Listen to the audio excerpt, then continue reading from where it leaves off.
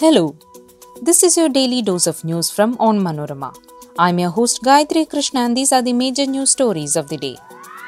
We begin with Delhi Chief Minister Arvind Kejriwal's arrival at the CBI office in connection with the excise policy case. Meanwhile, Delhi police stepped up security outside the CBI headquarters to prevent protests. Ahead of the launch of Vande Bharat in Kerala, authorities revealed that Mangaluru and Bengaluru are likely to be the destinations of the state's next semi-high-speed trains. In an update on Atiq Ahmed and Ashraf Ahmed murder case, police arrested 3 assailants. FIR revealed that the 3 wanted to make a name for themselves by eliminating the gang. In separate tragic incidents, 16 including a Malappuram couple died in a Dubai high-rise blaze. And a stray bullet fired during civil unrest in Sudan killed a Malayali security officer. Let's get into the details. Delhi Chief Minister Arvind Kejriwal arrived at the CBI office in Delhi on Sunday in connection with the excise policy case. Talking to reporters before leaving for the CBI office, Kejriwal said he will answer all questions put forward by the probe agency. Meanwhile, the Delhi police stepped up security outside the CBI headquarters on Sunday morning. Over 1,000 security personnel, including from paramilitary forces, have been deployed outside the CBI headquarters, and Section 144 of the CRPC has also been imposed in the area to ensure no gathering of more than 4 persons takes place. Kejriwal is being summoned as a witness and is not an accused in the excise policy case in which his former deputy Manish Sisodia was arrested by the CBI on February 26th. Kerala's first semi-high-speed train Vande Bharat is set for launch later this month.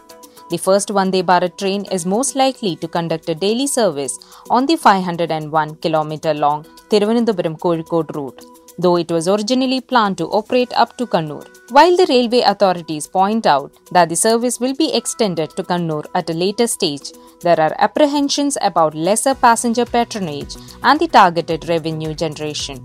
While much demand is coming from various quarters to extend the train service up to Kasaragod and Mangaluru, the railway authorities point out that the same is not possible unless the tracks in Kerala are upgraded to enable higher speeds of trains. The 3 men arrested for shooting dead gangster politician Atiq Ahmed and his brother Ashraf Ahmed told police that they wanted to make a name for themselves by eliminating the gang, according to an FIR. The 2 brothers were shot dead at point-blank range by 3 men posing as journalists in the middle of a media interaction on Saturday night, while police personnel were escorting them to a medical college here for a checkup. Commissioner of Police Prayagraj, Ramit Sharma, had said that the 3 assailants who were arrested immediately after the incident joined the group of reporters who were trying to get sound bites from Ahmed and Ashraf. Meanwhile, Uttar Pradesh Chief Minister Yogi Adityanath has formed a 3-member judicial commission to probe the killing of Atiq and his brother. 2 Keralites were among the 16 people who died after a fire broke out at a building in the Al Ras area of Dubai on Saturday. The deceased Keralites have been identified as 38-year-old Rajesh, a native of Vengara in Malappuram, and his wife Jeshi. Apart from the Keralite couple, 2 Tamil Nadu natives also died in the fire incident, reports have confirmed. 9 people were also injured in the incident. The fire broke out on the 4th floor of the 5-story building around 12:35 p.m. on Saturday. An electrical short circuit could have caused the blaze, preliminary reports indicate. A Malayali security officer was shot dead in Sudan on Saturday evening after a stray bullet during a civil unrest hit him through his apartment window. The deceased is Albert Augustine, a native of Kannur. According to reports, the bullet was fired during a clash between the army and rival paramilitary force in the country. An ex-army officer, Albert was working with a private security firm in Sudan for the past 6 months. His wife Saibala and younger daughter Marita were also in the apartment with him. They reached Sudan a few days ago for vacation and the family was supposed to leave for India in a few days.